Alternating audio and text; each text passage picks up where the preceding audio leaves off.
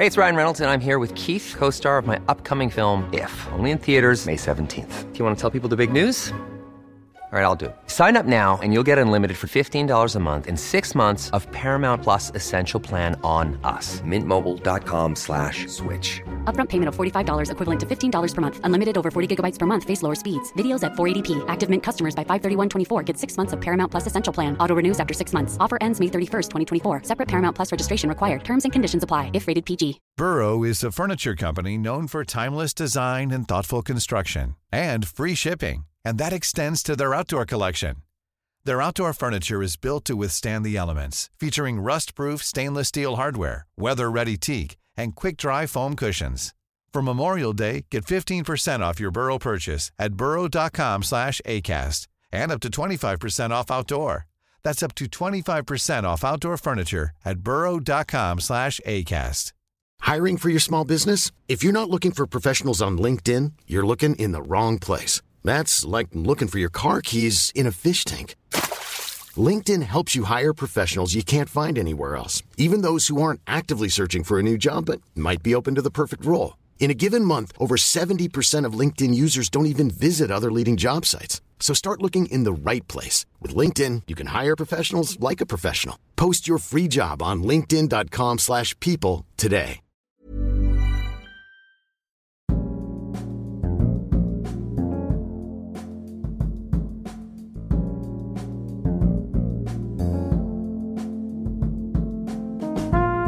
Välkommen tillbaka till Dekonstruktiv kritik. Jag heter Aron Flam. I det här avsnittet talar jag med Jens Ganman.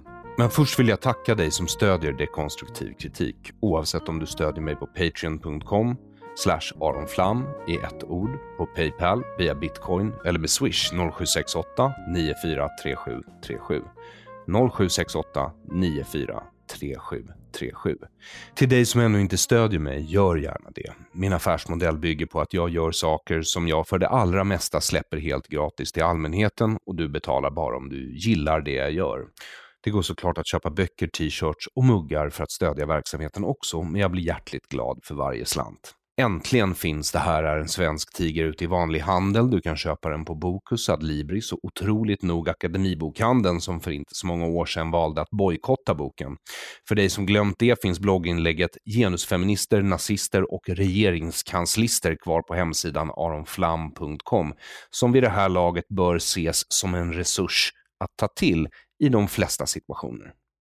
Länk dit hittar du i beskrivningen av det här avsnittet på aronflam.com, och länk dit hittar du i beskrivningen av det här avsnittet oavsett vilken plattform du lyssnar på. Har du inte klarat av att köpa boken Det här är en svensk tiger på min hemsida aronflam.com/merchandise, finns den nu alltså också att köpa på Bokus, Adlibris och Akademibokhandeln.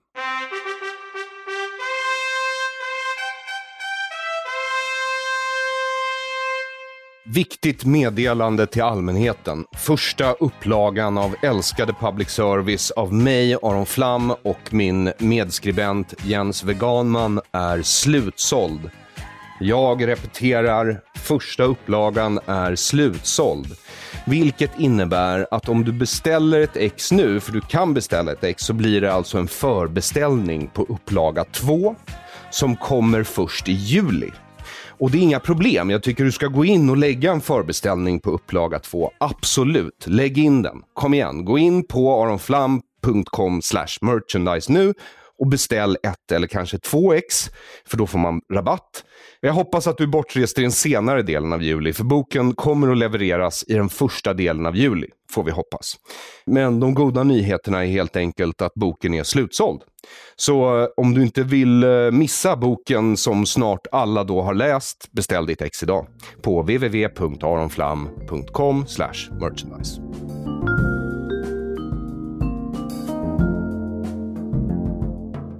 Och vi ska passa på att fråga honom varför vi inte får komma båda två utan bara en. För tydligen blev det ett arbetsmiljöproblem om båda kom. Det var någonting om att studion inte var tillräckligt stor. Nej, men så här var det. Först så skulle jag komma och då lovade du att du skulle sitta tyst om du fick vara med i studion.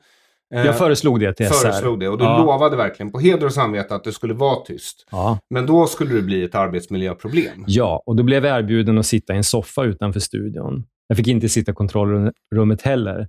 Så nu ska vi försöka reda ut med den här Elias som är programledare varför det blir så konstigt. Men det var någonting om rättvisa också, att de skulle vara så här en mot en. Jag ska Vi tar det från början. Vi tar det från början. Därför att det här blir lite rörigt. Nej, men så här är det då. Att jag blir uppringd tidigare idag. Jens och jag var igår, när det här spelades in, så var vi på Medborgarplatsen. Och Jens var i Stockholm. Och sen idag så skulle han köra upp från Stockholm till Östersund. Och strax efter lunch så ringer då Beata från P1 till mig. Hon är researcher där. På P1 morgon då, antar jag. Och så säger hon att hon jättegärna vill att någon av oss två kommer till studion imorgon för att debattera antingen Ove Johansson eller Jan Scherman. Gamla mediechefer knutna till både stiftelsen och Sveriges Radio. Absolut, men det är också samtidigt lite konstigt därför att de är ju pensionerade. Jag tror att Ove valdes till ordförande i stiftelsen som förvaltar koncernbolagen 2011. Jag vet inte när han slutade, för det är väl Helena Stålnert som är nu, tror jag. Ja. Så de skickar fram de här gamla gubbarna mot oss istället för någon som faktiskt jobbar där nu. Typ Silla Bänke. Till exempel. Eller Jan Helin, som är min... Jag skulle jättegärna. Ja. Mm. Du har ju redan fått chansen mot Jan Helin. Just. Så för min del vore det första gången. Första gången är alltid speciell för en pojke. Vad ska jag tro åt? Ja, så i alla fall så Beata ringer mig och frågar om jag vill vara med, och då blir jag direkt misstänksam därför att varför ringer de mig först och inte Jens Ganman? Jens Ganman som är allmänt känd som en sympatisk jämte. En person man söker kontakt med och får gehör hos. Men de ringer till mig och vill att jag ska vara med, och då säger jag, men vad kul, då ringer jag omedelbart Jens. Så att han vände bilen. Han hade redan passerat Gävle. Nu ljuger jag vet inte var det var. Och övertalar dig att köra hem igen. Liksom. För att kunna vara med på den här intervjun. Ja, och då ringer jag upp Beata och så meddelar jag den mycket goda nyheten att istället för en författare så får ni 2 författare. Och samtliga författare till boken. Ja, exakt. Och det blir väl jättebra. Men det tyckte inte hon. Och då var det först så att hon sa att det blir orättvist om ni ska vara 2 mot 1 i debatten. Och då sa jag, innan jag la på så sa jag, men då ska jag då förstå det som att det du anför är ett rättvisa argument. Och då sa hon tydligt, ja, det är så jag ska förstå det. Så då sätter jag mig på bussen för att åka och möta dig som nu har återvänt till Stockholm. Ja. Och då ringer producenten Pontus och förklarar att det inte alls är ett rättvisa argument, utan det har med tid och utrymme i studion att göra. och jag tycker att det var nog lika så gott. Därför att så fort jag la på med Beata så tänkte jag, nu åker jag och träffar Jens och så förklarar jag för honom att de har alltså ett rättvisa argument. De tänker alltså moderera en debatt som handlar om deras egen rätt att existera. Det vill säga, det kan inte vara opartiskt. Därför att det är som att du skulle sitta där, ska jag dö eller leva? Och så ska du opartiskt då bestämma det när du är väldigt förtjust i att leva. Eller få lön ifrån företaget.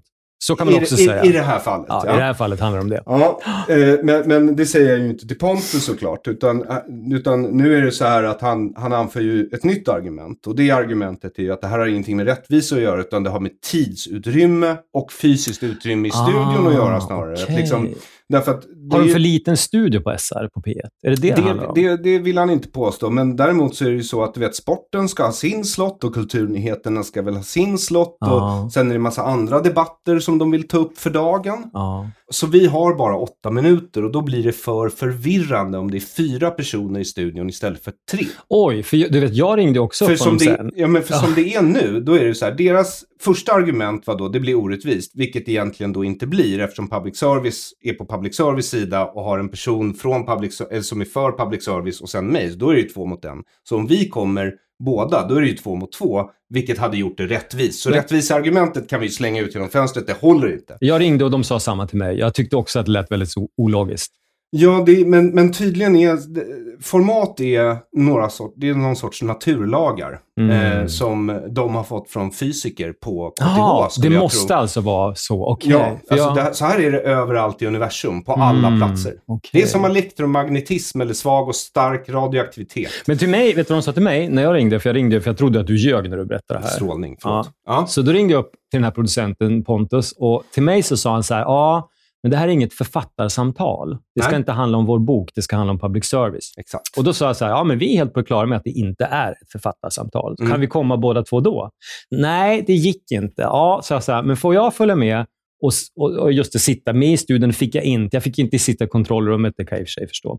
Men jag skulle få sitta på en soffa utanför studion. Och då sa jag så här, att men det här är jättebra för att nu åskådliggör ni en av poängerna i boken. För vi tar upp just det här i boken. Älskade public service. Och då lät han lite osäker. Så det vi gör nu, det är att vi sitter och väntar på att programledaren, person nummer 3 som heter Elias tydligen. Ja, men vänta nu. Nu ringer Elias. Nu spelar vi in, ska vi höra här. Nu ringer alltså morgondagens programledare Elias och ska försnacka med oss. Och han vet nog inte om att vi spelar in honom.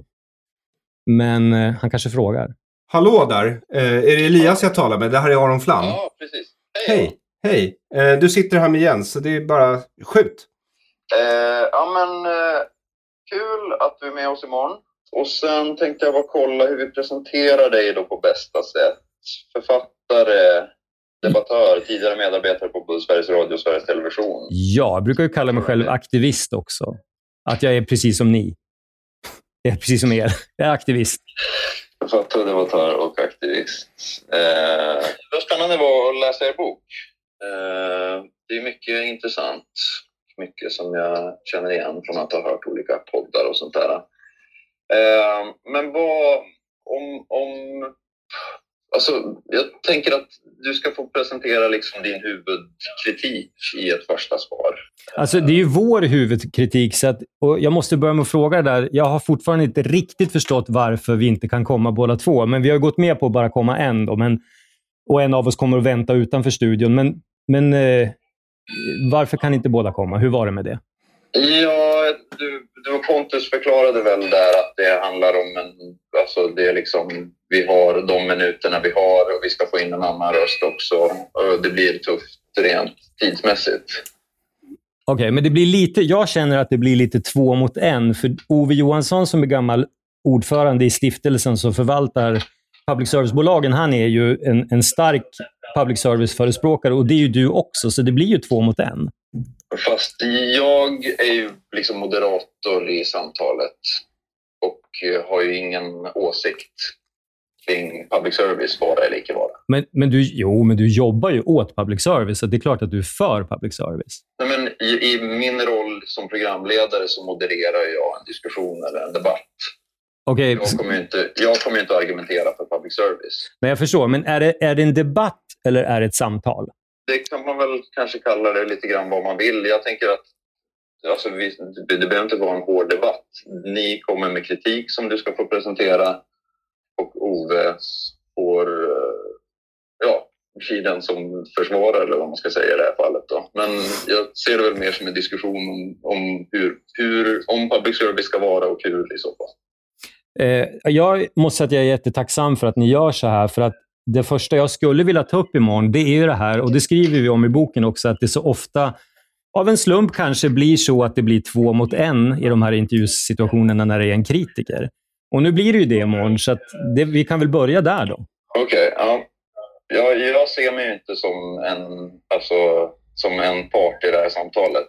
Men det är klart att om du vill ta upp det, så om du tycker att det är liksom ett tydligt exempel på problemen med verksamheten, så är då kan ju det bli talande då kanske. Jag säger bara tack, det är toppen. Sen så kommer ju Aron vara med, men han får ju då sitta och vänta utanför där, och då kanske vi måste förklara för lyssnarna varför det är så. Så att de också förstår, för jag tror att många kommer tycka att det är konstigt att vi inte är där båda två. Så jag vet inte hur vi ska förklara det på ett pedagogiskt sätt. Ja, men helt enkelt, eller det är ju inte liksom ovanligt att flera personer skriver ett debattinlägg eller en bok då i det här fallet, och att man tar in en av dem i en diskussion. Okej. Men och som sagt, jag är ju inte där som public service-förespråkare, utan jag är där som programledare och har inga tankar om vad public service ska vara. Jag tror att du ljuger lite där, för jag tror att i och med att du är anställd så är du nog väldigt mycket för public service. Men om du säger att du inte kommer låta det skina igenom, då tar jag dig på ditt ord, på ditt hedersord. Du kommer att vara helt neutral. Ja, såklart. Och ställa kritiska frågor i den mån det behövs till båda sidor. Liksom. Vad tycker du mer vi ska prata om? Vilka frågor mer känns aktuella? Kanske inte utifrån vår bok nödvändigtvis, men liksom den allmänna debatten kring public service. Ja, men jag tycker ju, alltså, dels så tycker jag att oberoendet, alltså public service-skatten och huruvida man är för nära liksom kopplat till staten genom den, och opartiskheten då, alltså om vi gynnar en viss sida i politiken eller inte. Ska vi prata om granskningsnämnden någonting, tror du, eller? Du får gärna prata om granskningsnämnden om du vill det. Ja, jag ska erkänna att jag har lite dålig koll där. Vilka är det som utser ledamöterna i granskningsnämnden? Ja, är det regeringen eller? Är det det? Är det regeringen som utser dem? Är det inte, eller är det... Jag har lite dålig koll också då. Ja, vi får bena det där, för att om det är regeringen som utser ledamöterna, då får man väl i allra högsta grad säga att det är en politisk konstruktion. Men det där kan vi komma in på imorgon. Det är rätt intressant. Ja, precis. Det var liksom 2 frågor som jag tänkte på. Vad tänker du mer alltså du vill ta upp? Jag tycker att det är lite intressant att att ni inte får dit någon av era högsta chefer till den här intervjun. Jag har all respekt för Ove Johansson, en mycket kunnig och trevlig herre. Men jag undrar ju varför inte Silla Bänke sitter där en sån här gång. Just det. Och det kan ju vara så att ni har frågat henne, men det vet inte jag. Men många lyssnare kommer säkert undra varför Silla inte sitter där. Eller Jan Helin eller Hanna Stjärne. Och jag tror att vi får det lite problematiskt att förklara för lyssnarna varför den här Ove Johansson, som nog kanske ingen vet vem det är, ska sitta där och föra samtalet. Han är pensionerad, tror jag. Det är ju som det är helt enkelt. Om folk har svårt att förstå det så... Då får vi förklara det. Och så kan du försöka förklara vad du tänker att det beror på.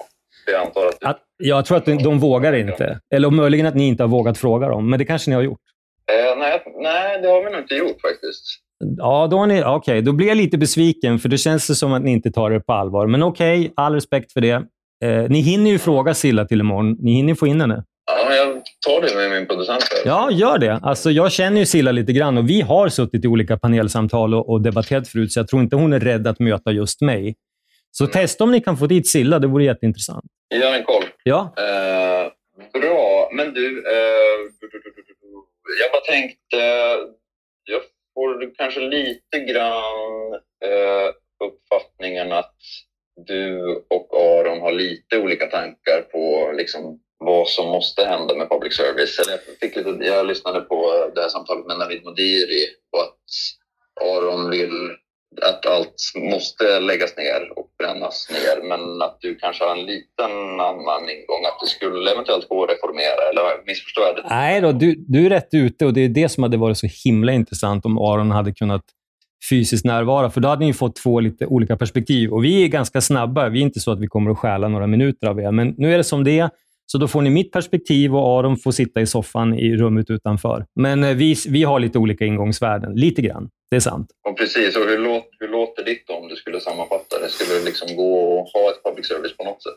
Alltså jag kommer att ta upp det här exemplet med att ni är för många. Och jag kommer att ta upp lite grann en tidigare SVT-chef som heter Eva Hamilton, som du kanske känner till.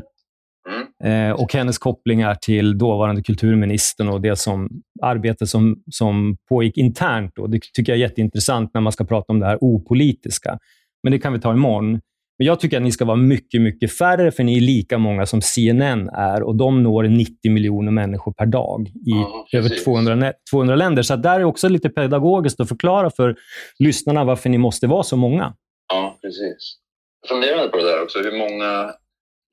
Det sänds ju liksom många timmar här, men CNN kanske sänder, de har ju många redaktioner också. Jag bara funderar på hur många, om man skulle jämföra antalet sända timmar, hur många CNN skulle ha då? Ja, CNN sänder nog mer eller mindre dygnet runt. Jag tror inte att det är Myrornas krig på CNN någon gång, utan det är samma som ni. Ja, precis, men jag tänkte det är fler kanaler i Sveriges Radio möjligen på en CNN. Jag har inte riktigt lyckats få fram några korrekta siffror där.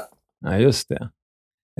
Okej. Men det är ju en spännande poäng som du gärna får ta upp förstås. Dekonstruktiv kritik, det är ju Arons podd. Det är ju bara 1 på 10 miljoner. Det är bara 1 på 10 miljoner? Ja, en som jobbar, alltså, och som når 10 miljoner. Ja, men, precis. Ja, just det. Ja. Vi kommer in på det där lite med tittarsiffror. På YouTube så kan man ju se då hur många klipp till exempel Aron har när han lägger upp. Men det finns ju ingenstans för en vanlig konsument att se hur många som faktiskt lyssnar på P3 i den mån det faktiskt är mätbart, eller på många andra av era produktioner. Det är väldigt svårt att få grepp om hur många som tittar eller lyssnar på er faktiskt. Precis. Men ni använder Nielsen, eller hur? Förlåt? Ni använder Nielsen. Det vet jag inte vad det är. Alltså Nielsen är världens största företag som gör såna här mätningar. Jag tror att ni använder dem för att göra alla lyssnarmätningar. Det är möjligt. Det vet jag faktiskt inte. Jan Elin svarade någonting på det där i slutet av boken. Vad gjorde han inte det? Ja, jag tror att han hänvisade till Nielsen där. Ni kanske har flera företag också. För han var väl inne på att det gick att få fram hur våra lyssnarsiffror såg ut. Ja, men det är väl i stora drag. Men jag tänker också så här på till exempel på enskilda tv-program som Jan Helins eget program, det här Fönster mot medievärlden. Det har jag i flera år försökt få fram. Det kanske du kan få fram till imorgon. Budget och hur många som faktiskt tittade på det programmet. Ja, jag vet inte tusan. Men jag ska läsa vad han sa här igen. Just det, eller så kan man fråga SVT det man vill veta. Ja. Där. Ja, vi har ju redan frågat och inte fått jättebra svar, men du kanske har bättre ingångar. Nej, det tror jag knappast. Du borde ha det rent logiskt. Okej, sen kan vi, om vi hinner, vi kan väl prata lite om det här med nepotism också. Ja, det var ju ett kul namn på det kapitlet, tyckte jag. Din mamma jobbar inte här, eller? Nej, det är många mammor som jobbar där. Det var träffsäkert. Är du släkt med någon som jobbar på företaget? Bara så att jag vet det. Nej, det är jag faktiskt inte. Okej, bra. Om inte väldigt långt ifrån, utan att jag vet om det. Så du ingår inte i någon av de här släktdynastierna inom Sveriges Radio? Det är bra. Nej, tyvärr inte. Nej, det är att ta sig upp genom hierarkierna. Ja, du får ju ta några år till så kanske. Du får gifta in dig hos Nylander eller något sånt där. Ja, men bra. Ska vi säga så? Jag pratade med Pontus också. Han sa att det var okej att Aron följde med, men han fick vänta utanför. Så att vi blir ju 2 som kommer då. Ja, men kul. Härligt. Ta med legitimation båda 2. Det behövs för att ta sig in. Jajamän. Finns det någonting Aron kan göra under tiden som jag blir intervjuad? Alltså, jag ska inte säga att finns det något lekrum, eller finns det någonting han kan sysselsätta sig med? Något barnrum som man kan vara i under tiden? Han kan sitta i en soffa och ta en kopp kaffe eller någonting annat att dricka och lyssna på FM-radion som sitter där ute i väntrummet, eller vad man ska kalla det. Det blir ju skitbisarrt. Det blir jättetur. Det blir helt absurt. Fantastiskt. När Jens tar med mig till Ikea, då får jag vara i bollhavet. Exakt. Okej, vi skiter i bollhavet den här gången, tror jag. Ja, det är mycket sämre här. Ja, okay. Ja, men då ses vi imorgon. Härligt. Ja. Toppen. Ja, hörs då. Ha det gott. Hej. Ja, innan vi blev avbrutna av Elias så försökte vi gå igenom den här råddiga processen för att få till det här samtalet då på P1. Och det här är så meta och knasigt på så många nivåer. Ja, för okay. det roliga är ju då liksom att för ungefär en vecka sedan så kommer det ut en rapport från Göteborgs universitet. Nordicom har släppt en rapport, en antologi. Och om vi väntar nu. Den kom väldigt lägligt sådär någon månad efter att vår bok hade kommit. Men vi drar inga paralleller emellan. Det är en ren slump. Jag skrev det också på Twitter som av en ren slump. Och då tolkade en massa människor mig illvilligt och påstod att jag antydde att det här är något sorts beställningsjobb. Men jag skrev ju alltså bokstavligt som av en ren slump. Så släpps alltså en antologi som kommer fram till att public service är mycket, mycket bra för demokratin. Bara för att Jens inte ska slå mig på fingrarna så läser jag sista stycket i hela antologin. Och sista stycket är alltså skrivet av redaktören och han heter Johannes Bjärling. Just det. Som politiker, nu har jag börjat. Så citat. Som politiker är man förstås fri att tycka vad man vill och utifrån de bevekelsegrunder man väljer. Men forskningen svarar tydligt. Den svenska demokratin mår bra av public service. Det är liksom, och det är liksom kontentan av hela de här som vi tror är några gamla rapporter som de har liksom grävt fram nu och så har de gjort en antologi av det? Det är faktiskt inte helt lätt att avgöra, för det verkar inte stå när just de här rapporterna är publicerade. Rapporterna i sig har i slutet av varje avsnitt en egen notförteckning, och där ser vissa nya ut, för vissa har referenser som är så nya som 2021. Men det gäller inte alla, så det är omöjligt för mig att just nu avgöra hur gamla vissa av de här bidragen till antologin är. Jag fick ju också kritik på Twitter. Det var någon som skrev att vi var typ 2. Ja, vi var inte forskare. Det var ju väldigt viktigt att påpeka, och då kan man inte ta det vi har skrivit på allvar när jag nämnde vår bok. Utan då hänvisade en massa människor till den här Public Service, en kunskapsöversikt. Där till exempel Jesper Strömbäck med flera andra opolitiska forskare har skrivit. Och vad gjorde du då, Jens? Då gjorde jag så att jag läste den här antologin och så la jag ut på min Substack en artikel, eller egentligen 2 artiklar, för jag började mejla med den här Jesper som är då upphovsmannen och frågade honom först vems initiativ var det? Och ungefär när i tid kom ni på att det var viktigt att skriva den här antologin? Och rubriken på min artikel, det är så här: SR-SVT-antologins upphovsman, vi ville ha ut den innan valrörelsen. Det skrev han i ett mejl till mig. Och när jag då frågade om inte det är mer eller mindre är en politisk handling att bestämma att det är viktigt att den kommer ut innan valet, då vill inte han gå med på det, utan för honom var det mer så här att det var en slags tjänst för allmänheten och de som var nyfikna på frågan och sådär. Men det var ändå viktigt att den kom ut innan valet.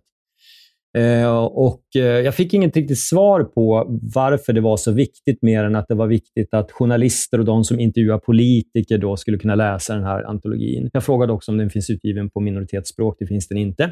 Så det är lite av ett elitprojekt, som det ofta är såna här grejer. Eller rasism. Det skulle man också kunna dra det till den så långt som att det är rasism. Att den inte kommer ut på tigrinja, somali, swahili, pashtun, urdu, hebreiska, jiddisch, samiska.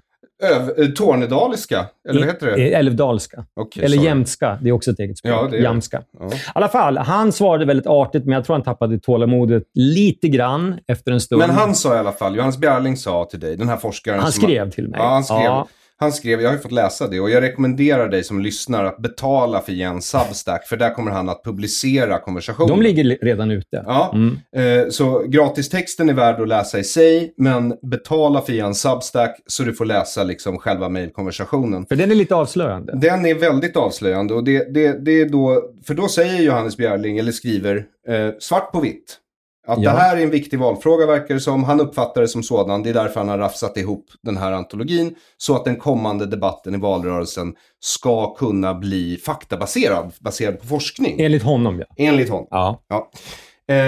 Och då var det lite lustigt, för ungefär samtidigt som Jens hade den här konversationen med Johannes Bjärling, som är fristående från public service eftersom han jobbar på Göteborgs universitet som är en statlig myndighet i och för sig, så är det så att jag har en konversation med Magnus Thorén som jobbar på SVT, Sverige möts är han programledare och för. Och Aktuellt, men han var också tidigare på P1. Stämmer, jättetrevlig. Kille. En av oss, håller jag på att säga. Men vi ska inte hänga ut något. Och jag blir inpingad liksom i en konversation som börjar med då att Twitter-handeln, surgubben, kommenterar på mitt inlägg där jag har skrivit som av en ren slump om den här rapporten. Så skriver surgubben: utgår ifrån att Magnus Thorén och hans redaktion ordnar ett Sverige möts som public service och bjuder in Jens Ganman och dig Flam och ställer er till vänster i bild och de åtalade till höger. Jag är dock inte säker på att statsmedia vill ha er antagonister till vänster i bild. Så lite skämtsamt. Det var ju rätt roligt faktiskt.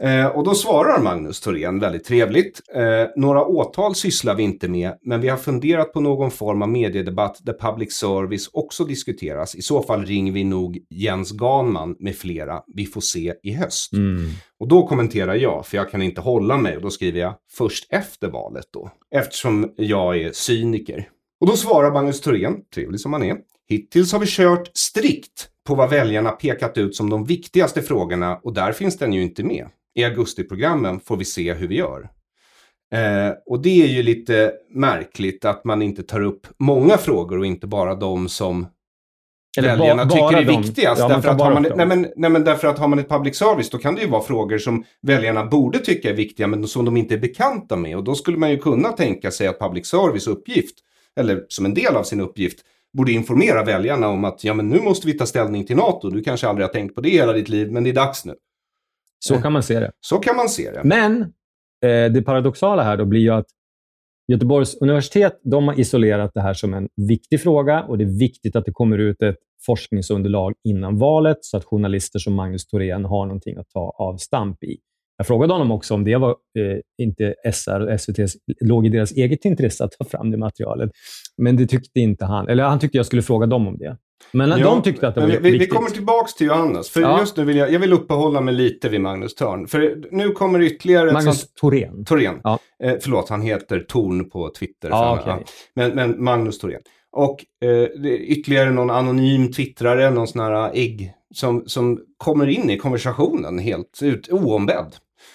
Och skriver, på Twitter? Ja, och skriver tydligt ju att både Nordicom och SVT Nyheter tycker det här är en viktig valfråga.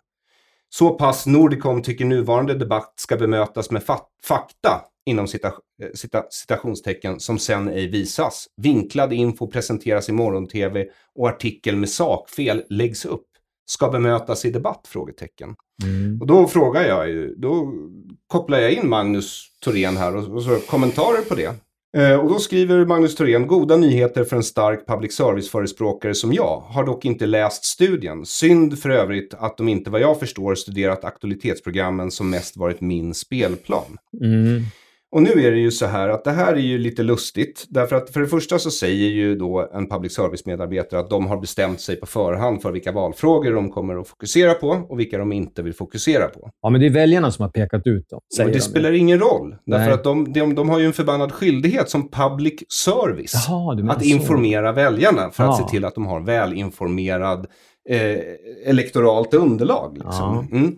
Så det tycker jag är lite anmärkningsvärt. Sen är det ju anmärkningsvärt också därför att SVT Nyheter i alla fall, de påstår ju att den här forskningen som publiceras i rapporten är ny forskning. Och inte gammal hoprafsad forskning. Eller ny forskningsrapport, tror jag. Eller? Ny forskning. Nej, men titta. Ny forskning. Men vet vi att den inte är ny till 100%? Att all den här forskningen är antologin... Vi vet att en hel del är gammalt. Ja, de hänvisar mycket till sina gamla skriverier, de här forskarna. Ja, okej. Jo, men det kan gå med på. Så det skriver de. Ny forskning. Public service-nyheter är opartiska. Det är det de skriver. Det är rubriken. Men då undrar ju vän av ordning om det förut då gammal forskning visade att de var partiska. Ja, det kan man ju fråga sig. Men jag hittar inte riktigt det här i den här forskningsrapporten. Jag kanske har fel, Jens. Du kanske har läst den noggrannare. Men det jag ser, det är att som mest så har de undersökt public service, valbevakning och nyhetssändningar under valår. Och valår är ju bara vart 4:e år. Och sen så är det 3 år däremellan då det inte är valår. Så om man tittar på de här 4-årscyklerna så är det alltså 25% som är undersökta där de i så fall skulle kunna säga att de inte är partiska. Och sen så är det 75% av sändningstiden som de är partiska. Jag tänker så, ja. Tänker jag. Och jag tänker så därför att vi skriver ju i vår bok om alla de här människorna som jobbar på public service som sätts i karantän under just valår. Därför att de anses vara politiskt, vad ska man säga? Problematiska. Exakt så. Fast inte SD då, utan vänster. Ett förtydligt vänster. Just det, de hade inga med högervridning att sätta i karantän den där gången. Men det, vad jag vet så har väl det bara hänt en gång där det har blivit stort uppslaget. Och det var väl förra valet när det var Alexandra Pascalidou, Sverker och inte Sverker Åström utan Sverker på plus och Teppas. Men de har i efterhand hävdat att det inte var så. Det hade ingenting med deras politiska åsikter utan det var liksom något annat. Och de sattes inte i karantän och sådär. Och Soran sattes i karantän. Gjorde han det? Ja, för sina politiska åsikter. Det var valet innan. Ja, du känner ju honom så du vet att det var så. Vi hänvisar också till den artikeln i tidningen, tror jag, Arbetet, stämmer om jag har fel, i boken. Ja. Men vi hänvisar till den artikeln i boken i alla fall. Så den finns där, den noten. Och i den artikeln så tar de inte bara upp Soran utan någon stackars jävel på P4 i Göteborg typ, som också sattes i karantän för att han är gammal kommunist eller vad det nu är. Han heter säkert Frank eller någonting sånt. Ja, men så det är ju lite speciellt. Det är lite speciellt. Och då ska jag bara läsa då i min Substack-artikel, för apropå det du sa om att Magnus Thorén inte hade läst den här antologin. Då skriver jag så här: få av er kommer att orka plöja antologin Public Service, en kunskapsöversikt från Göteborgs universitet. Inte heller ni som jobbar på SR, SVT och UR kommer att göra det, så jag har plockat ut några intressanta passager åt er, vilket jag har gjort här. Och då knyter vi an till det här med hur pass välinformerade kreti och pleti är när det gäller valfrågorna och vad som är viktigt. Det är nämligen så att den här rapporten, den här antologin, ny eller gammal, har kommit fram till att public service bidrar till bättre informerade medborgare. Det är Jesper Strömbäck och Adam Shehata som har skrivit den. Då tycker jag att det är intressant att fråga sig, vad informerade om vad och av vem? Och hur mäter man att man är välinformerad?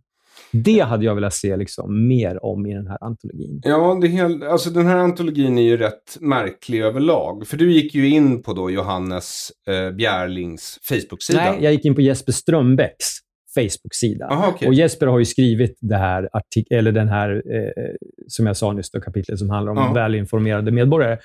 Och jag ska inte dra för stora växlar på det, men om man tittar in på Jespers Facebook, då är det, jag skulle säga att han lyfter fram väldigt många på vänstersidan, sådana som Annie Lööf, Erik Rosén, Antje Jackelén med flera. Men kan jag fråga? Han är tydligt politisk, tycker jag, åt vänster. Ja, men när du går in på hans sida, vad är det mest av? Är det mest bilder på hans frukost, träning, hobby, familj, eller är det om politik? Det är politik. Han till exempel delar artiklar av Moa Berglöf, hon som skrev Öppna era hjärtan-talet. Han har delat en artikel med rubriken "Visst är du rasist, Jimmy Åkesson", och då skriver Jesper Strömbäck: "Jag kan bara instämma." Sen en annan artikel där Annie Lööf då på DN Debatt skriver: "Törs inte M, KD och L markera mot SDs rasism?" Och då skriver Jesper Strömbäck: "Mycket bra av Annie Lööf." Och för all del, man kan ju hålla med honom om de här sakerna, men det är inte riktigt det handlar om, utan det handlar ju om, har de här människorna som har utrett Sveriges Radios förmenta opolitiska inställning till saker och ting, är de själva opolitiska? Och mitt svar där är nog att jag tror inte det. Ja, vi vet ju inte så mycket om Johannes Bjärling heller, eller? Han har ju, jag tror att, nu ska vi se, det här kan vi googla på en gång. Jag tror att han är medförfattare till den här Kent Asp-undersökningen som många refererar till. Det är lite intressant, så att jag tror att kanske han inte är då i så fall. Vi kollar det på en gång. Ja, men för när producent Pontus ringde mig för att få med oss här imorgon i P1, då sa ju han att han tror ju att det här kan bli en mycket intressant debatt- och valfråga under det här året. Och det säger Johannes Bjärling också. Men Magnus Thorén, som också jobbar på public service och kommer från P1 men är nu på SVT, han säger ju att det här absolut inte är en av de viktigaste frågorna och därför inte värd att ta upp. Och då undrar jag, vem på public service ska man tro på, Jens? Den ena handen vet inte vad den andra gör, och det har ju också att göra med att de är för många som jobbar där. Men nu sa jag fel, jag ska rätta mig själv. Kent Asp, som har skrivit den här ökända, den enda liksom undersökningen om de som jobbar på SR och SVT, vad de har för politiska sympatier. Det var Jesper Strömbäck som skrev den tillsammans med honom. Det kanske förvånar dig lite? Eller? Nej, det gör inte alls det. Jag har nämligen kollat, och Johannes Bjärling som är redaktör för den här antologin har givetvis också skrivit en avhandling eller en bok tidigare med just Kent Asp. Jag är inte alls förvånad, därför att min pappa har ju jobbat inom den akademiska världen, och det är ju så att om man jobbar på samma institution med samma ämne så är det ju inte ovanligt alls, oavsett vad man har för politisk bakgrund eller åsikt, att man gör avhandlingar och rapporter tillsammans. Det är väl en grej som är väldigt intressant när det gäller förtroendet kring SR-SVT. Det hittar jag i den här rapporten också, och det är på sidan 45. Det är ett kapitel som heter "Hur står sig public service förtroendekapital?" Det är Ulrika Andersson och Marina Gerzetti som har skrivit den. Och här står något verkligt remarkabelt, för det står nämligen så här: att också de som sällan tar del av nyheter från SVT och SR har ett jämförelsevis stort förtroende för bolagen, indikerar att public service i det närmaste utgör en egen samhällsinstitution. Det är intressant i sig. Och så fortsätter jag läsa här. Och som ovan diskuterats, den folkliga förankringen för public service som institution är stark. Och nu kommer det som är så intressant. Oberoende av om dess tjänster används eller inte. Det där kan man ju fundera på. Om du jobbade på SR, SVT, UR och fick höra att många tycker att det ni gör är jättebra, fast de tittar inte på er. Och de eller lyssnar, eller läser. Hur skulle du känna då? Alltså du skulle tycka, fan, vi har verkligen skapat det perfekta maskinen, eller det perfekta, building the perfect beast, som Don Henry sjöng en gång. Men jag skulle också känna så här, okej, så om vi förbättrar oss nu, då finns det inget att jämföra med före och efter. Folk som inte tittar på oss eller lyssnar på oss, vad är det vi har förbättrat? Det vet ju inte de. Eller försämrat. Ja, men det roliga med det där argumentet, det där är nämligen argumentum ad populus. Det vill säga man vädjar till att majoritetens uppfattning i en viss fråga ska vara sanning, bara för att majoriteten tycker så. Om det vore sant så skulle Melodifestivalen anses vara finkultur, which it does not. Ja, men är det inte också så, Aron, att om du som forskare får in en massa människor som svarar att jag tittar inte på SR och SVT, jag lyssnar inte på dem, jag läser dem inte. Ska de vara med i forskningsunderlaget då? Förfelar inte det hela forskningen? Om du mäter förtroende så kan du väl ha mer om ändå. Men man kan ju ställa följdfrågan då. Varför har människor som inte begagnar sig av public service tjänster så högt förtroende för dem? Dels det, men det blir också missvisande om du har med en grupp i dina undersökningar som har sagt att jag konsumerar inte public service, men jag tycker de är bra. Då är inte deras åsikt värd någonting i så fall. Men det är ju en annan rolig sak. Men jag tror det här kapitlet i just den här undersökningen. Och det är ju att de konstaterar att förtroendet för public service är högst bland vänsterväljare. Och lägre bland högerväljare. Och det gör ingenting, tycker de. Nej, för högerväljare är inte riktiga människor. Nej, men exakt. Och det är det här som är så lustigt. Att så här, deras slutsats blir då med en smiley. Alltså bokstavligt i då vad som påstås vara en forskningsrapport. Så antologin här, ja. Det är en smiley i den. Så har de tryckt in en smiley som ler lite halvt och så står det: de flesta älskar public service, men några gillar inte så mycket. Och så är det en smiley. Ja, så är det en smiley. Jag skulle vilja kalla det anslaget för infantilt. Alltså ur forskningssynpunkt. Det kan man nog lätt säga. Men imorgon så kommer du att möta Ove Johansson. Ska vi bara kort säga vem Ove Johansson är? Du har ju mött honom i en debatt som finns på YouTube, för du och Henrik Jönsson var och gästade Marco Strömberg i Hotspot som ligger på YouTube. Ja. Vi debatterade mot Thomas Brunegård och Ove Johansson. Oerhört charmiga gubbar, tycker jag. Jag ville krama ihjäl dem, så gulliga var de. Men det får man inte, det är olagligt att krama ihjäl folk. Och jag kan säga att Ove Johansson är på grund av att han utstrålar sympati ur varje por på ett sätt som skulle få Erik Haag, när han var som mest sympatisk i Knesset på 90-talet, att verka ocharmig. Okej, är det på den nivån? På den nivån så kommer det här krävas att du verkligen lyssnar på mig nu. Okej.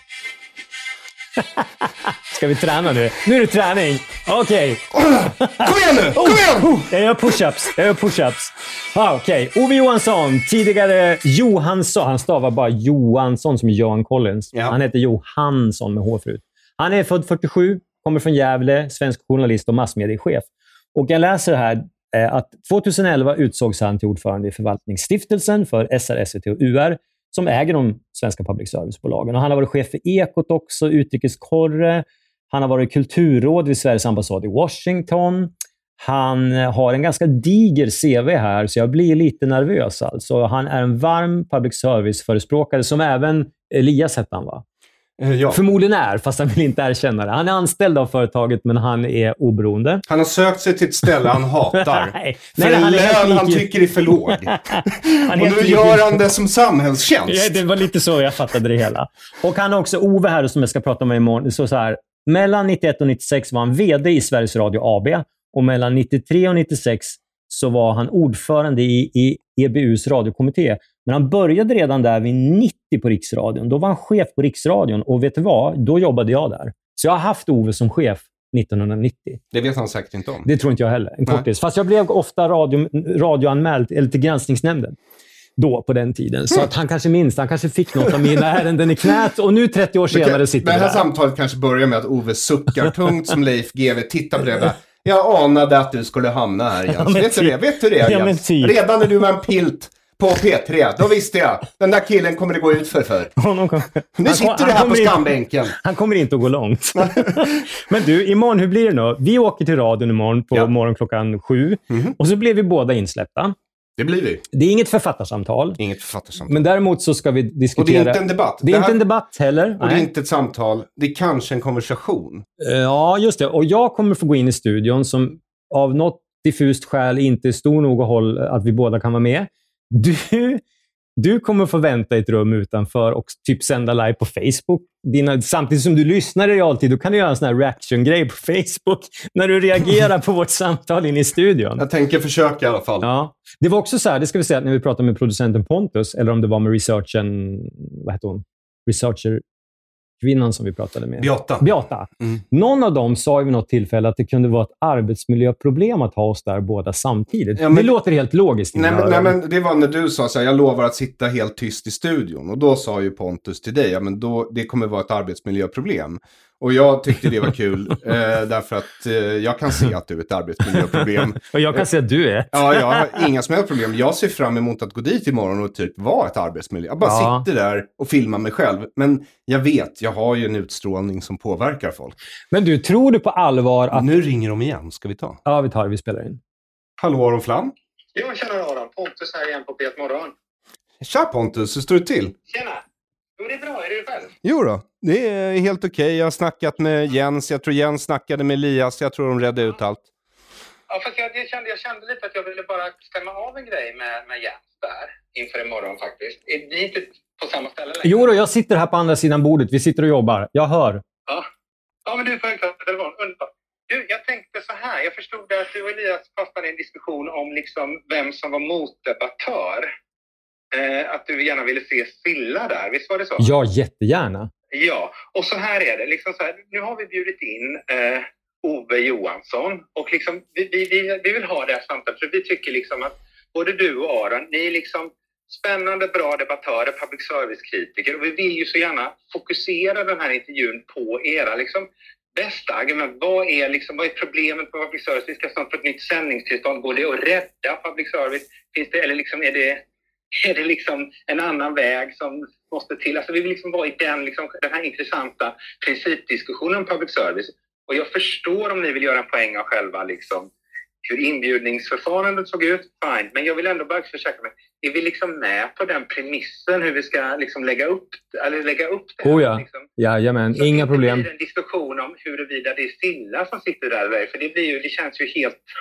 Det känns som att då hamnar vi i en väldigt konstig sits med gentemot lyssnaren, gentemot samtalet. Att då kommer man inte in i själva sakfrågan. Nej, jag förstår. Jag kommer bara nämna snabbt att jag säger det. Att jag hade gärna suttit här mitt emot Silla Bänkö. Det hade känts mer relevant. Men fine, nu är det Ove som sitter där och han är jättekunnig.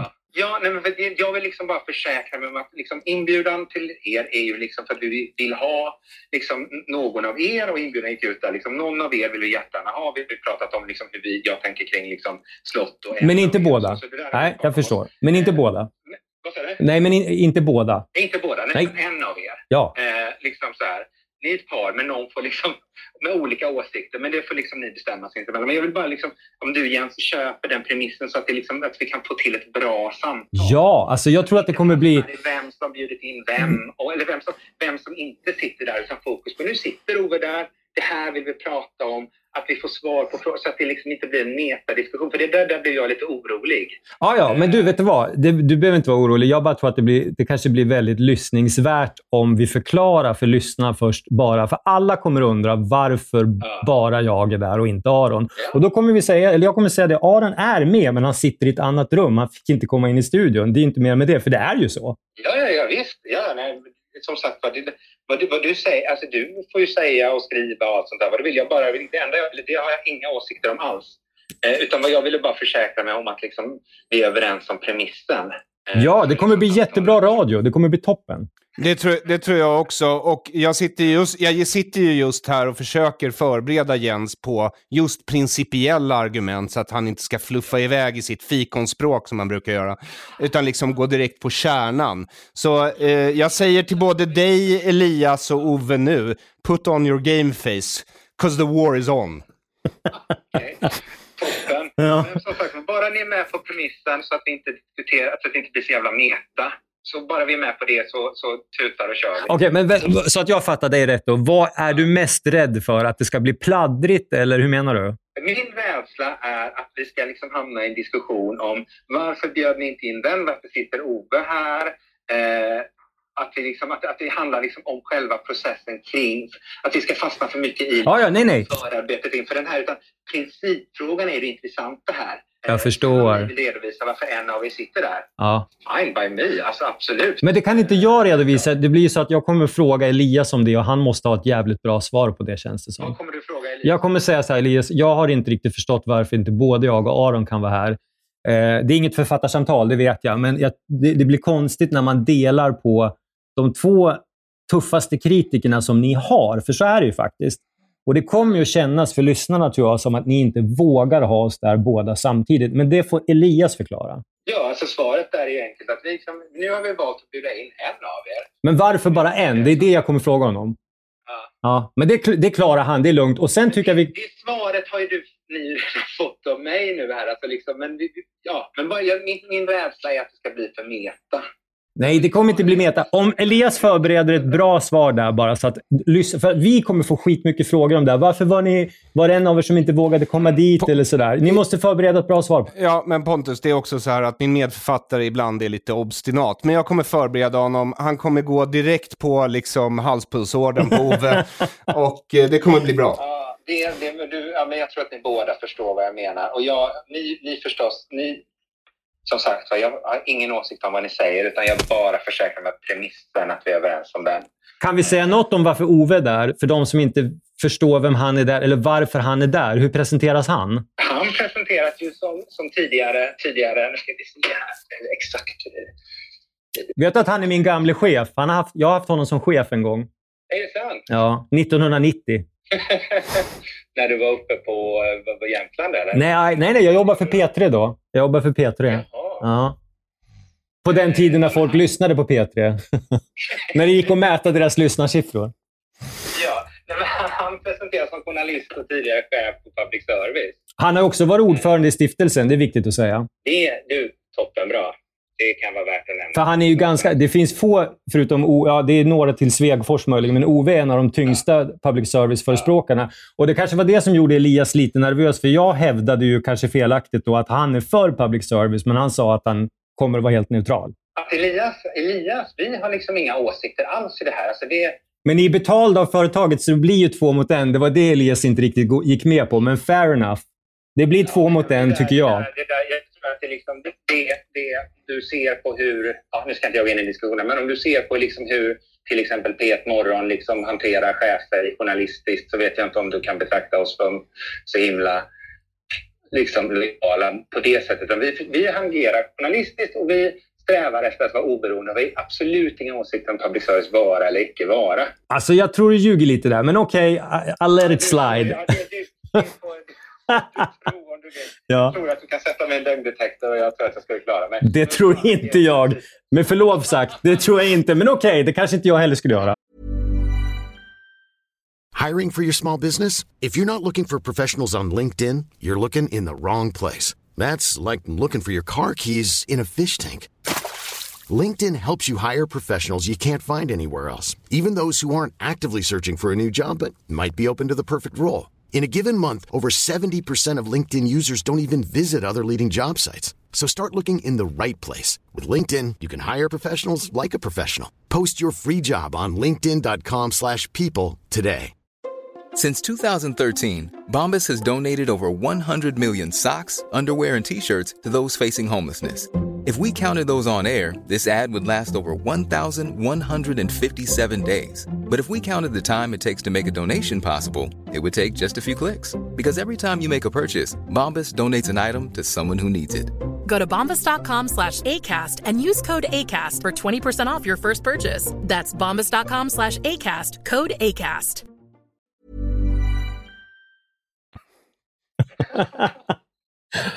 Men hörni, jag hoppas att bara vi liksom kan diskutera själva sakfrågan, så tror jag att det här blir skitbra. Och vi uppfattar inte det här ett försök som att du försöker styra oss imorgon, utan jag kan komma dit och säga det jag vill, eller hur? Ja. Men det är så fan. Det är klart du kan. Det enda jag försäkrar mig om är att vi är överens om premissen. Så att liksom inte, ni tänker ett samtal, vi tänker oss ett annat. Utan det här gör vi. Och liksom det här med vi dealar ju inte med några av våra gäster. Vi tackade ju nej till liksom statsministern här var det för 2 år sedan när liksom han ville komma under premissen om han bara fick prata om en viss sak. Nu minns jag inte vad det var. Då behöver man inte dyka upp. Så jag menar, vi dealar ju inte med någon. Så det går... Jo, men Morgan Johansson, kommer du ihåg den där gången när han debatterade Maria Malmö Stenegård i SVT Morgon? SVT, ja, det var SVT. Det är samma företag. Och då dealade ni med Morgan. Så... Samma företag, det är samma koncern. Samma koncern, förlåt. Stor skillnad. Men det är samma koncern, det är samma tänk. Jag kan bara svara för min jag kan bara svara för vår redaktion. Jag förstår. Jag förstår. Jag tänker inte förklara hur SVT tänker, för det vet jag inte alltid. Men jag vill fokusera. Vår redaktion pratar jag om nu. Ja. Vi dealar aldrig med våra gäster. Bra, all respekt för det. Så att det här du gör nu, det är ju inte deala med mig. Det är ett helt fritt samtal. Det kommer bli ett bra samtal. Jag ska inte snärja in mig i något metapladder. Att vi liksom tänker att vi ska göra samma samtal. Ni har jobbat med live-radio båda två. Ni vet ju att vi har begränsad tid. Och då får man försäkra sig om att man har någon slags idé om vad man ska prata med i alla fall. Så att det liksom... Det är någon slags struktur på samtalet. Ja då. Man kommer någon vart. Jag har jättebra argument. Säg vad fan ni vill. Ja, absolut. Ja, det är lugnt. Men hälsa Ove att stretcha ordentligt. Så kör vi imorgon 07.39. Vi ses då. Jajamän. Ja. Gött. Bra. Säger vi så. Hej. Ha det bra Pontus. Hej då Pontus. Hej. Det var ett oerhört roligt samtal måste jag säga. Ja. Det roligaste måste ha varit när han sa, och jag citerar nu. För jag har det på band, men jag antecknade det. Sträva efter oberoende. Eller dem? Nej, han sa ju det. Vi strävar. Alltså strävar efter det? Strävar efter. Men det är inte samma sak som att vara det. Nej, det är något helt annat. Det betyder ju att de inte har oberoende, men att det är ett mål. Men du, tror du som jag att efter att vi pratade med stackars Elias här, då gick ju han till sin producent Pontus och sa det här känns inte bra. Nu får du ringa de här 2 idioterna för det känns som att de kommer göra något jävelskap imorgon.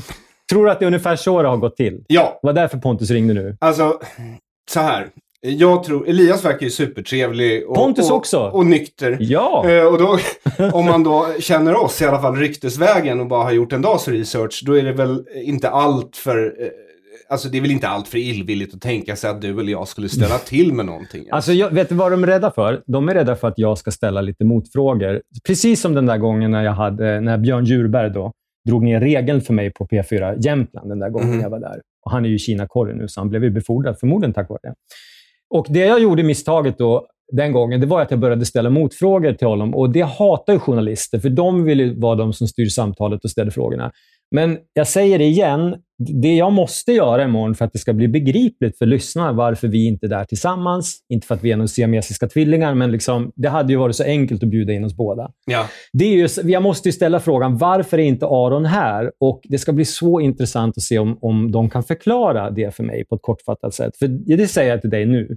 Om de inte lyckas få mig att förstå imorgon, för jag förstår fortfarande inte varför inte båda kan komma, då kommer jag att ställa den frågan igen och igen. Och risken finns att det blir dålig stämning. Ja, precis. Men jag vill bara fråga dig en sak innan du går in där imorgon. För jag vill faktiskt ta vår kontrahent Pontus som producerar det här programmet på lite allvar. Jag tror att han, precis som han säger, och jag tycker vi ska tolka honom välvilligt. Vilket är ditt bästa principiella argument mot public service? Principiella argument. Ja. Jag tycker att det är problematiskt att vi har ett stort mediaföretag som direkt lyder under politikerna men som samtidigt hävdar att de är oberoende, politiskt oberoende. Det är de inte. Och sen deras storlek. De är alldeles för stora och de är en för stor spelare i mediedebatten. Och sen nepotismen. Glöm inte nepotismen. Nepotismen tycker jag är lite mer, det är som ett körsbär på tårtan. Det är lite så här extra att det är väldigt många. Men nu har vi fått Elias, vad han vet. Jag vill att du ska vara glad och rolig och charmig så att vi säljer mycket böcker. Ja. Därför att boken är faktiskt våra bästa argument. Den är väldigt bra och jag tror nog att jag ska nog inte... Om jag nämner den, då kommer de att säga så här, det här blir jätteroligt, för de brukar säga så här, ja det finns ju andra, du vet. Och i det här fallet så kan de inte säga det. Ja, det finns ju andra människor som har skrivit kritiska böcker om public service. För det finns ju ingenting att hänvisa till. Nej. Men då får vi lyfta fram den här antologin med en helt opolitisk Jesper Strömbäck då. Ja, precis. Som ett motgift. Men alltså jag ska inte ställa till någonting, men risken finns ju nu. Det börjar kännas som att det här kan bli 8 väldigt långa minuter. Men glöm nu inte att du går in för att debattera någonting som enligt SVT inte borde vara en valfråga. På SR, som nu just har bekräftat, inspelat på band, att det här är en viktig fråga att debattera. Samtidigt som Johannes Bjärling håller med Sveriges Radio och Magnus Thorén, gammal Sveriges Radio-medarbetare, har ställt sig på SVT:s sida. Han tycker inte att det är viktigt. Och som du sa, det roligaste det här är att de strävar efter oberoende. Strävar efter det. Och det är att friskriva sig lite grann, för han skulle kunna sagt så här, han sa ju det också i och för sig, att vi är helt oberoende. Men det blir lite fånigt det här med, i och med att de är betalda, det ska ni tänka på imorgon. Den här Elias då, som kommer att intervjua mig, han är betald på heltid av det här företaget. Och, som han har sökt sig till. Som han har sökt sig till frivilligt. För att han gillar public service. Ja. Och Ove Johansson, han har ju under många, många år haft sin försörjning. Stor del av hans pension vilar ju på de pengarna han har tjänat från det här företaget. Så att det kommer vara, vad de än säger, det är 2 mot 1. Jag får ha med mig någon, men den personen får sitta i ett rum utanför radiohuset. Det här är ju som en sketch. Det roliga är så här, i försnacket, för inspelningen av Hotspot blev försenad på grund av teknikproblem. När Ove var med och debatterade dig. Ja, precis. Och då satt vi där och pratade, och då berättade Ove jävligt mycket roliga anekdoter om sin tid som utrikeskorre. Han verkar verkligen ha träffat hela världen i princip. Han bara, nej men på den tiden hade vi ju så mycket pengar.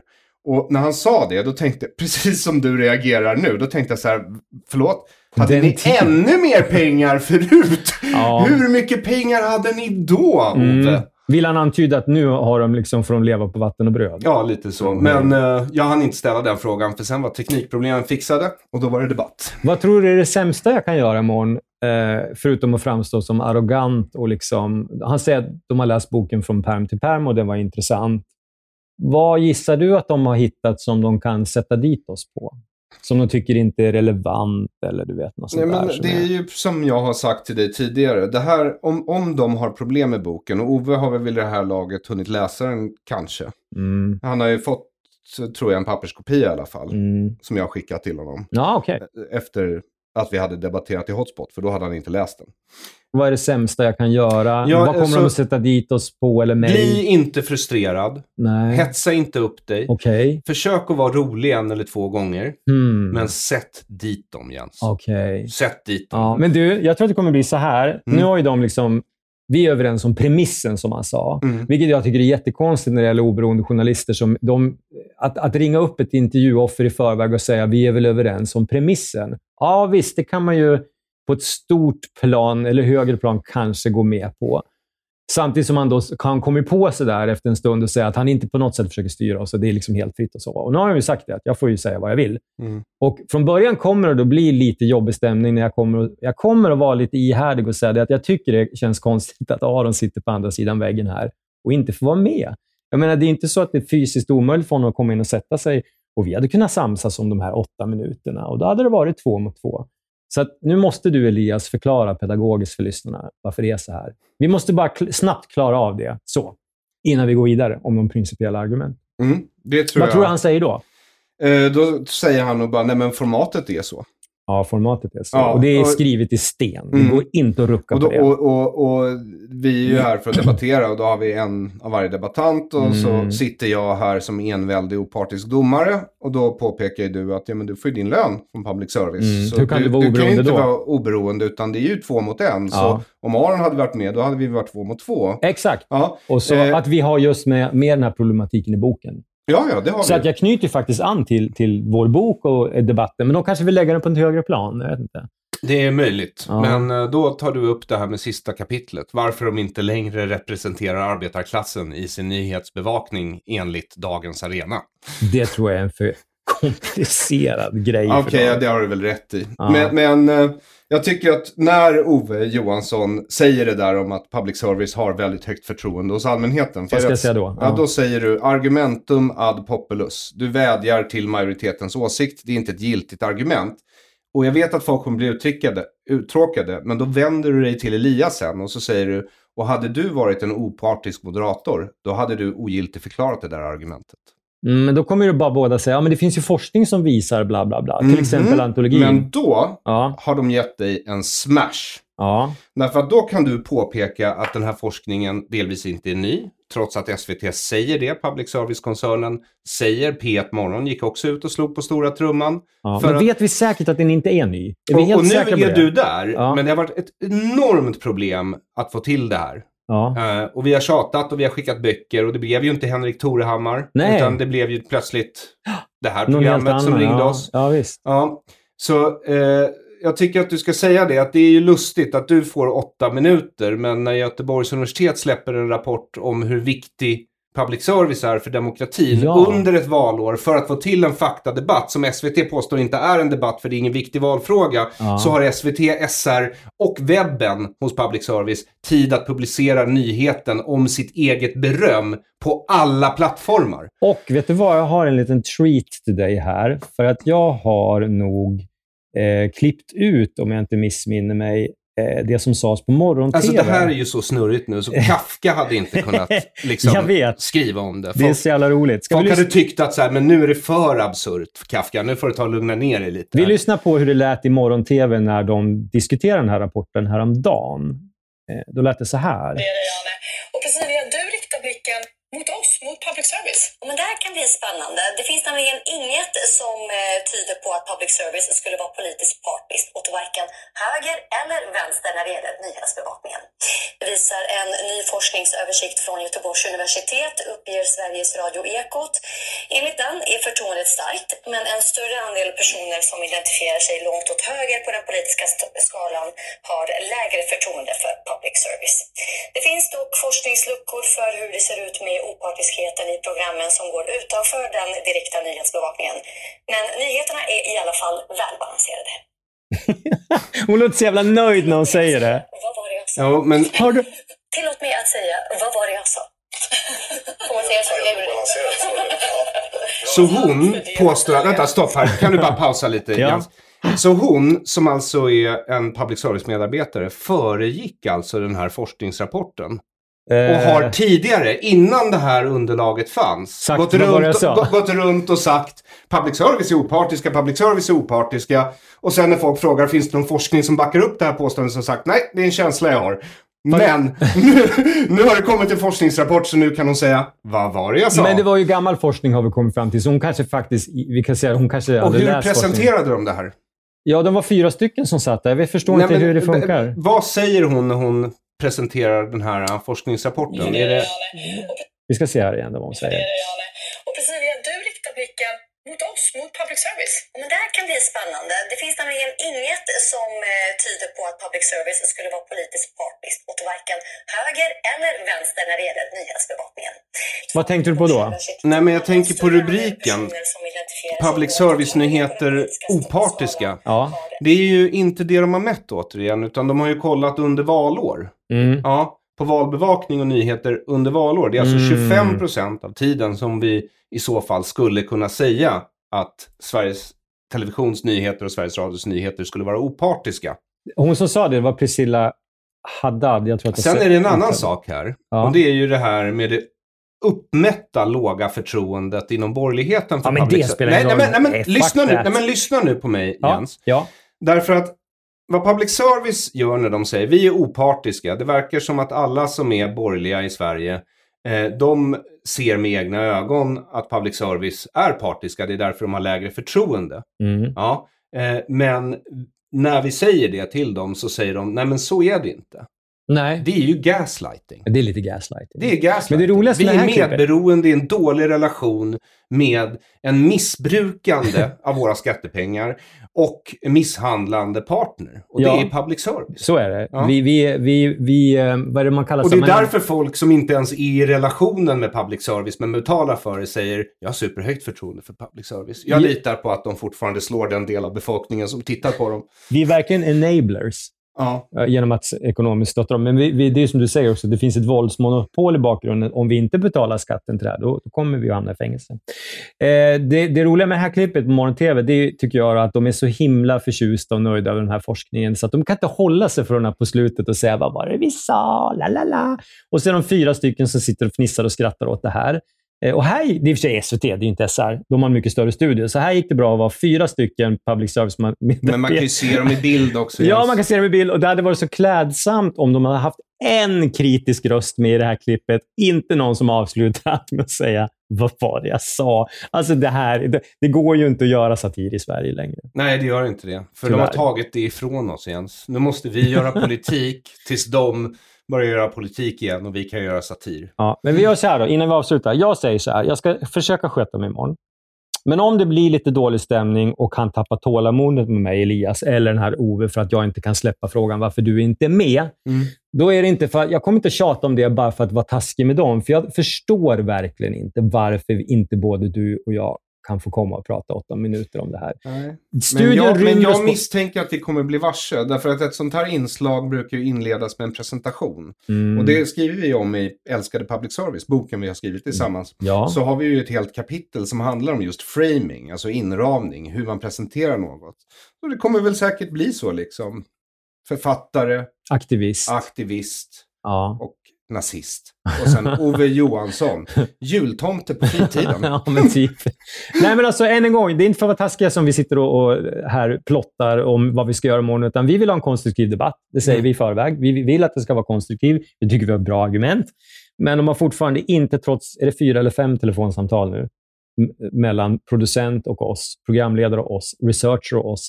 De har inte pedagogiskt lyckats förklara varför vi inte båda får komma. De har inte lyckats avgöra om det är en debatt eller ett samtal. Och de har inte försökt påverka oss. Men det är ju, ja, herregud. Det här, alltså, först när vi fick höra att vi inte skulle få komma båda två, då blev vi lite sura och tyckte, men vadå? Vad är det liksom för jävla mobbing? Du tyckte vi skulle sätta hårt mot hårt och säga nej. Men jag tycker ändå att det här är faktiskt en möjlighet. Det är ett roligare upplägg det här. Ja, och de har släppt in en av oss i huset. Alltså jag tycker nästan lite synd om dem. Nej, det gör inte du, det ser jag på det. Jag tycker inte synd om dem. Hade de haft ett bollhav, då hade jag tyckt lite synd om dem. Men de har inget bollhav. Men du, det måste inte vara hemskt att vara så osäker på sin egen kapacitet och sin egen pondus, så att stora, starka public service tycker att de här 8 minuterna imorgon vid 7:49 är så problematiska och jobbiga så att de måste liksom ringa flera gånger och försäkra sig om att vi inte kommer att komma dit och ställa till någonting och säga något dumt. Om det vore kommersiell radio eller i ett annat land, då inbillar jag mig att en vaken och duktig och driven producent hade tyckt att det här blir spännande. Det blir spännande. Fan vad kul, för om det är så att Jens eller Aron ställer till med något i studion live, då kommer det bli viralt. Ja, och då får vi fler människor som tittar eller lyssnar på oss. Ja, jag skulle tycka så. Eller att det blir bra radio. Istället så vill de liksom försäkra sig om att inget kommer att sticka ut. Exakt. Och tänk att jobba på ett sån arbetsplats. Jag har jobbat på en sån arbetsplats. Jag med. Sveriges Radio. Okej. Ja. Men jag vill bara säga så här i slutet. Jag tycker ändå Magnus Thorén, Elias och Pontus och Beata. Och Beata, de har skött sig utmärkt. Alltså, även de gör sitt jobb. Ja, även om det är olika signaler och sådär, så tror jag nog. Och det är faktiskt, för min del, är det en av de största anledningarna till att lägga ner public service. Det är för att jag har sett vad det här gör med mina kollegor inom humor. Och jag vill befria dem. Jag vill att du är så osjälvisk. Jag vill att de med talang ska gå ut på den fria marknaden och frodas. Och de utan talang, den absolut största delen, ska gå ut på den fria marknaden och få andra jobb som passar dem bättre. Okej, hur gör vi nu då? Ska vi docka på de här 8 minuterna som inte är inspelade än när vi gör det här? Eller ska vi sända det här innan? Nej. Alltså, vi sparar det här tills det har sänt. Så direkt kan vi gå till imorgon, som nu när vi säger det här finns inte, men det kommer ändå här på något magiskt sätt. Så här lät det när jag var med. Jag vet att du måste pipa iväg till Östersund imorgon, men beroende på vad som händer imorgon så när jag ändå ett litet hopp att om någonting blir supertokigt så kommer du i alla fall att dröja kvar i 20 minuter så att vi kan prata om det. Ja, det kommer vi göra. Ja. Men nu ska vi lyssna på hur det lät imorgon när jag var med. Exakt så.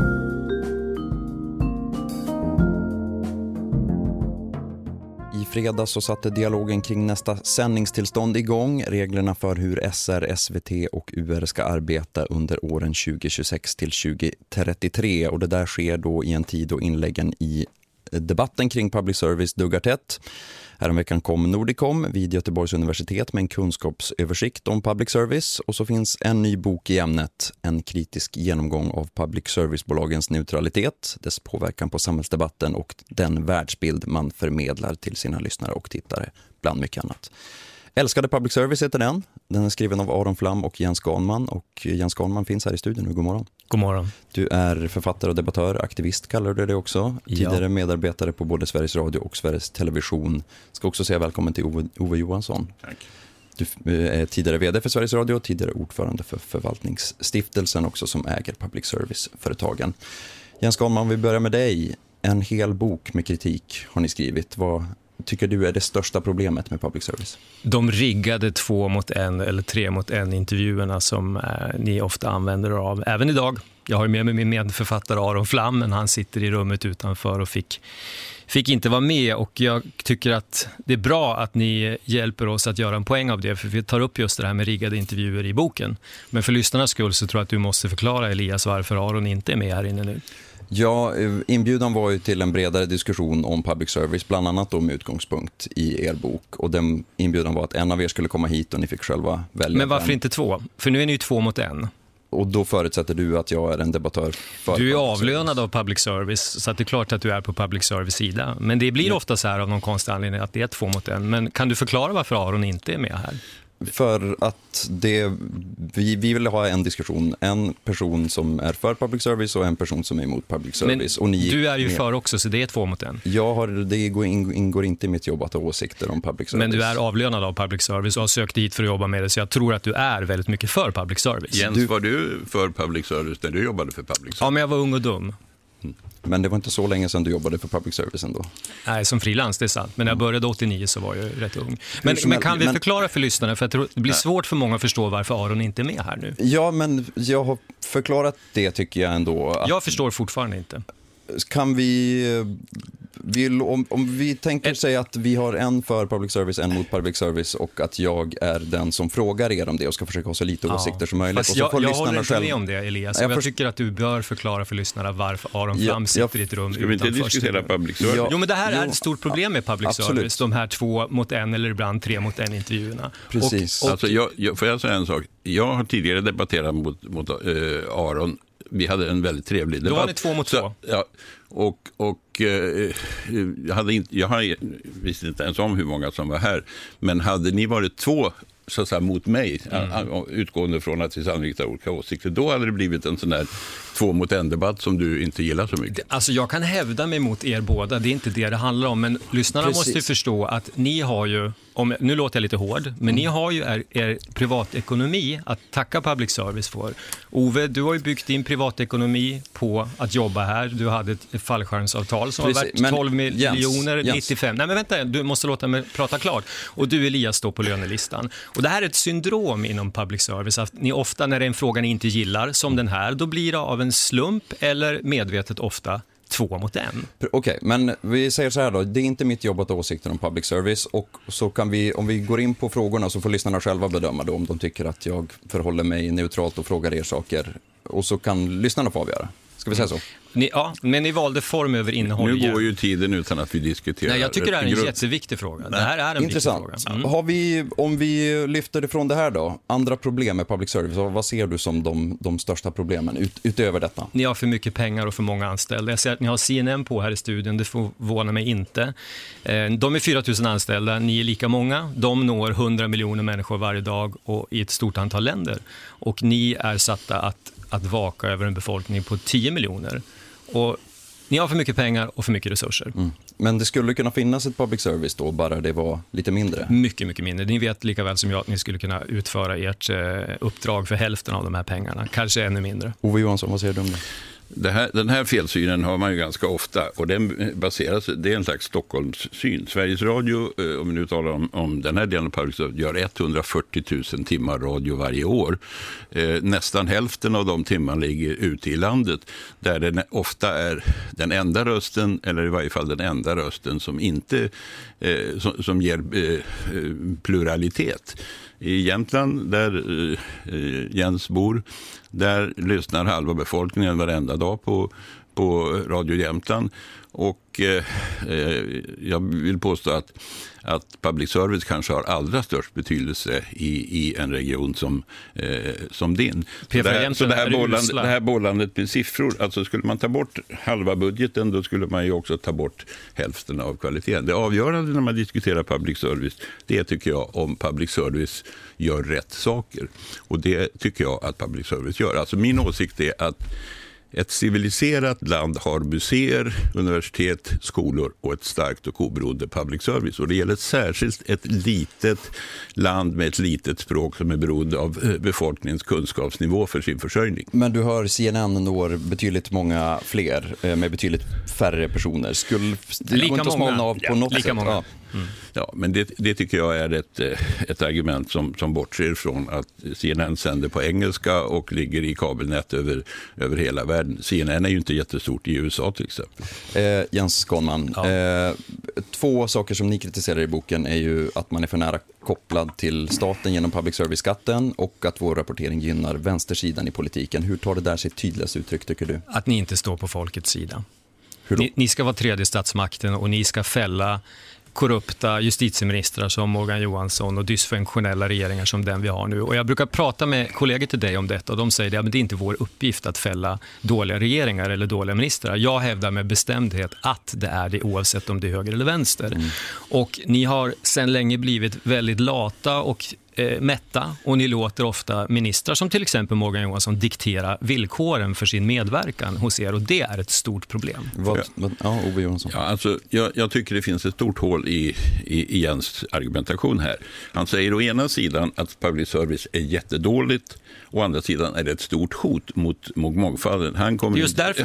Han kommer inte ut med sin podd tillräckligt för att Sveriges Radio står i vägen. Sen vill jag apropå saklighet och kunskap. Jag läste i morse ett inlägg av dig apropå den här public service-rapporten som nämndes här nyss. Där finns det ett grovt faktafel som är direkt centralt. Du hävdar att allting är politiskt styrt i public service och så skriver du att vd:arna i de här 3 public service-bolagen utses av ägarstiftelser. Det är ju direkt Vilka är det som utser dem då? Styrelserna i bolagen. Och vilka utser de styrelserna? Ja, men det är en väldig skillnad. Det där är ett exempel på hur du vrider sanningen för att det ska passa ditt argument. Menar du att ni är opolitiska när ni har en politiskt tillsatt, när de är politiskt nominerade, de som sitter i stiftelsens styrelse? Det kan du ju inte mena. Jo, det menar jag absolut. Styrelserna är ju styrelser under aktiebolagslagen. När jag var ordförande i Sveriges Radios styrelse, då hade jag ansvaret för vd-tillsättningen. Och du var nominerad av Moderaterna? Och när jag var ordförande i förvaltningsstiftelsen hade jag inte ansvar för det. Jag hade aldrig någonting. Jag hade ingen aning om vilka vd han skulle utsätta. Det är ett fel som du har konstruerat för att det ska passa ditt argument och det stärker inte din sak. Jens Ganman, vad menar du att det här bidrar med då? Vi står för nära politiken eller vi står för nära regeringen? När ni låter en minister till exempel villkora sin medverkan som Morgan Johansson fick göra i SVT när han debatterade Maria Malmö Stenegård den här gången. Det är inte enda gången. Det finns många exempel på det här. Det är ett demokratiproblem. Ni står inte på folkets sida. Vi ska hinna med någonting mer också. Granskningsnämnden har ju ni reagerat på också och det där att det är ett system som inte fungerar helt enkelt. Vad är det jag frågar Ove, vem utser ledamoterna i granskningsnämnden? Jag har aldrig haft så mycket med granskningsnämnden, men det tror jag att regeringen gör. Ja. Men apropå folkets sida, folket, denna högtidliga term, över 70% av folket har stort förtroende för public service, både Sveriges Radio och Sveriges Television. Och ni hävdar att folket inte vet sitt eget bästa. Det är en oförskämdhet och en okunskap bakom det. Den cirka 1 miljon människor som lyssnar på dig och mig nu, du hävdar att de inte gör det av fri vilja utan att de är missledda av någon slags propagandamaskin. Nej, men de måste lyssna på det för det är skattefinansierat. Nej, det måste de inte alls. Du kan lyssna på din podd istället. Det kan de definitivt göra. Tiden rinner ut. Har ni slut på tid? Ja, vi precis har det, nu, som ni brukar ha när det blir intressant. Ja.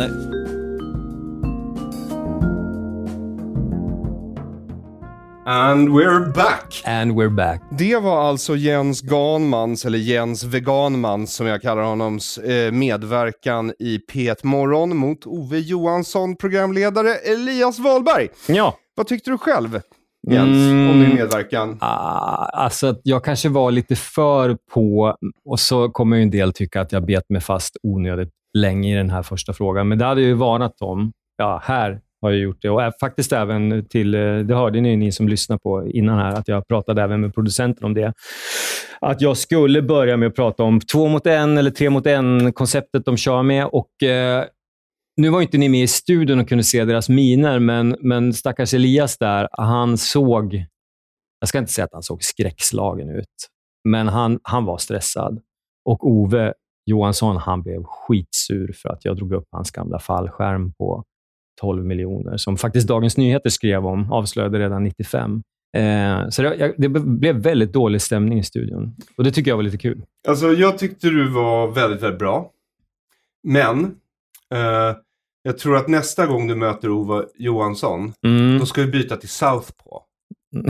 Vad menar du då? Vad skulle jag gjort då? Alltså tänk dig nu att det här är i slutet av första Rocky-filmen. Ja. Du och Apollo Creed, ni faller samtidigt! Ja, du menar så. Okej. Sen så hakade han upp sig lite grann på det här med att det inte är stiftelsen som utser vd-erna direkt då i de 3 public service-bolagen. Det där är en sanning med modifikation, för att de nominerar och utser styrelserna i de 3 bolagen, som i sin tur i ett led till då utser vd-erna. Men det är politiska nomineringar, tillsättningar och utnämningar. Så är det, och även kompisutnämningar. Och de har gjort en smart konstruktion i flera led så att det ska bli obegripligt för vanliga människor. Och det är klart att de som lyssnade på det Ove sa kanske då känner att jag inte fattar vad jag pratar om. Men det är inte riktigt så enkelt. Men vi fick ju slut på tid, så det gick inte att utveckla. En gång fick vi slut på tid. Men det som störde mig, att vi skulle få slut på tid visste jag, men jag hade hoppats att du skulle få tillfälle, för Ove Johansson tog ändå upp argumentum ad populus, eller hur? Ja, precis innan de bröt. Jag vet, jag hade en fusklapp. Ja, som du skulle läsa upp. Det hade varit så roligt. Aron hälsar angående just det där argumentet att... Den låg framför mig. Men de... än en gång så, trots att de sänder dygnet runt, så har de alltid slut på tid. Och jag vet att en del tycker att men ni ska inte gå dit och diskutera på deras villkor. Men ibland måste man visa dem att man vågar göra det. Och nu blev det så himla bra med tanke på att vi har de här i konversationen med producenten och programledaren på telefon igår. En grej som jag hade... Vi var i Lejonets kula. Ja, vi var i Lejonets kula. Och Gud såg din utsatthet och sträckte ner en hand och varsamt lät dig gå ut. Ja, sen tror jag så här, Aron, att när folk där hemma lyssnar på det här, så kanske en del förstår att ämnena är så komplicerade så att de lånar sig inte till att diskutera under 8 minuter.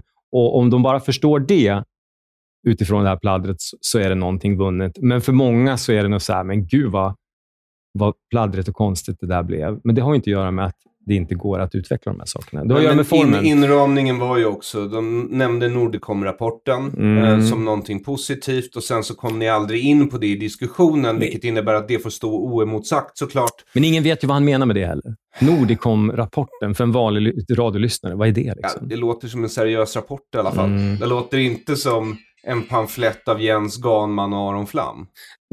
Nej, precis. Nej. Ja. Ja, men då har vi liksom, tror jag, knutit ihop den här lilla säcken.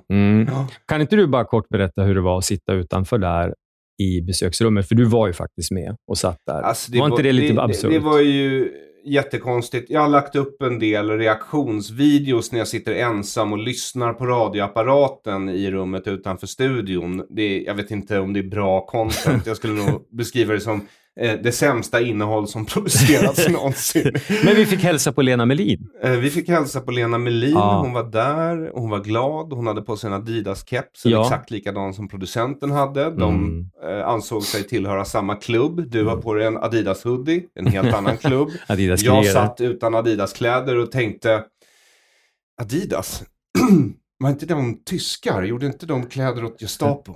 Jo, men vi är arbetarklass, jag och Lena, och du är någon slags högre överklass. Ni ser ut som att ni vill springa mellan portar i orten och sälja 5:or. Vi kan också avslutningsvis säga det att det var verkligen lika dålig stämning som det kanske lät som. Ove var amabel när vi gick in. Men när vi gick ut, då var han jävligt sur. Och det tror jag har att göra med att jag nämnde hans gamla fallskärmsavtal. Det var knappt han ville titta på mig på vägen ut. Och han sa det när vi vandrade ut genom foajén där, att han tyckte att min argumentation var ovidkommande. Och då är det nog så att han inte riktigt förstår det där med 2 mot 1, 3 mot 1. För honom är det normala att han sitter där och tycker om public service, och så vet han att han har en programledare som tycker samma sak. Och det är liksom naturtillståndet för dem. Men det är ju inte det för oss. Och därför var det viktigt för mig att peka ut det och bita mig fast i den frågan. Ja. Och jag vill förutom att tacka för din medverkan i dekonstruktiv kritik, Jens, säga välkommen till Elias Wahlberg och producent Pontus i P1. Ja. Välkomna till dekonstruktiv kritik. Du har lyssnat på dekonstruktiv kritik. Avsnittet gästades av Jens Ganman. Om du vill veta mer om Jens kan du hitta honom på Facebook, där han gör roliga pajdiagram, eller på Substack, där du kan prenumerera på hans alster. Stort tack till dig som stöttar dekonstruktiv kritik på Patreon, Bitcoin, Paypal eller Swish 0768 943737 0768 943737. Det är tack vare ditt stöd som jag kan fortsätta producera den här podden. Jag heter Aron Flam. Till nästa gång, ha en god tidsenhet.